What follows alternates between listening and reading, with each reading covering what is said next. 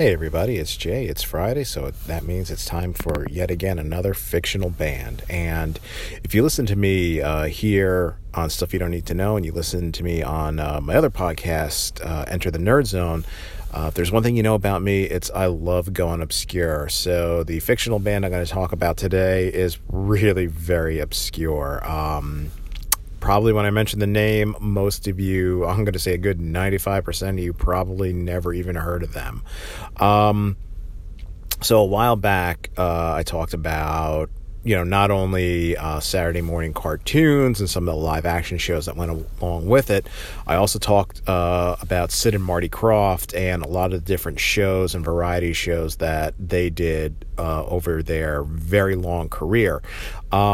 One of the shows that they did was the Sid and Marty Krofft Super Show and the Krofft Comedy Hour, but the Krofft Super Show was one really geared towards kids, and the first couple of seasons that they did this show, it was the hosts of the show were a band, and that's the band I'm going to be talking about today. And I'm sure, again, you never heard of these guys, and if you did, points to you. I, of course, am talking about Captain Cool with a K and the Kongs. They were sort of the band and hosts of the Krofft Super Hour, and wow. This was a crazy band. I guess a way to kind of put it is they were a band that were thrown together for a TV show, and they were wacky, like a really sort of cheap, bad version of the Monkees. Since the Krofft Super Show took place in the 70s, they, of course, were a glam rock band. Even though they didn't really play glam rock music, they just kind of played upbeat pop music. And in fact, a lot of the songs that were written for them were written by the Osmonds. The Osmonds are not glam rock. They're not anything. They're good, wholesome fun. So Captain Cool and the Kongs had a very glam appearance, satin, almost kind of disco suits, a lot of face paint and glitter, and of course, they have to have crazy names. So, who is in Captain Cool and the Kongs? Of course, lead singer and guitarist Captain Cool himself, backup singer and tambourine player. Every great band needs a tambourine player. Is Super Chick Turkey on the drums. Nashville, she played keyboards, and Flatbush was the bass player.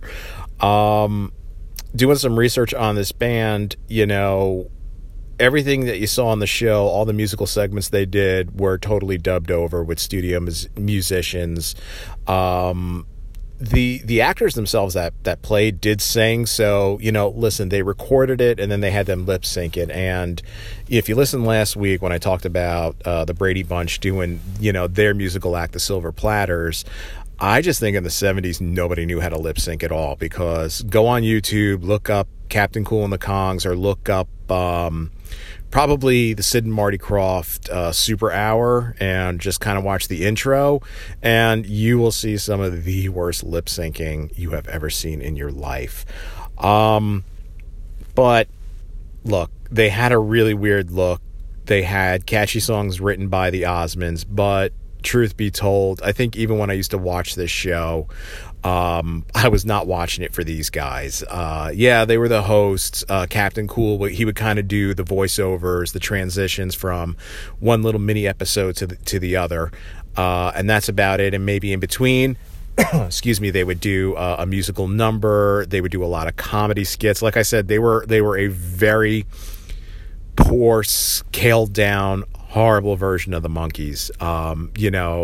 A band thrown together for comedy effect. And even back then, back in the 70s when I was a kid, I just wasn't buying it. I really didn't like them back then, and guess what? If they were around nowadays, they're a glam rock band, but this isn't the New York Dolls, okay? I mean, Captain Cool and the Kongs are just, it's a big joke. But you know what? It was fun to talk about them. It was fun to kind of do a little research on them, look them up, and just, I watched the show intro, I watched a couple of the musical numbers, and here's the thing. When the Krofft Super Show went into further seasons, the first two seasons were hosted by Captain Cool and the Kongs. After that, they got rid of them and they replaced them with an actual band, the Bay City Rollers, because this was around the time when the Bay City Rollers, for those of you who remember them, they came over from Scotland, and they had the song Saturday Night, and they were just a big overnight sensation for all of a year, and they were everywhere. So they replaced Captain Cool and the Kongs, but that wasn't the end of Captain Cool and the Kongs. No, they started showing up on variety shows, especially the Brady Variety Hour. Surprise, surprise, surprise. Alrighty, well, they were a horrible band. I never really liked them. Like I said, even as a kid, I thought it was probably the silliest thing I ever saw in my life. And rewatching the clips of them, it totally confirms that. But still, I had fun talking about them. So keep it tuned here to Stuff You Don't Need to Know, where my friends Pete, John, and Alan will drop content on you day in and day out. This is Jay, signing off.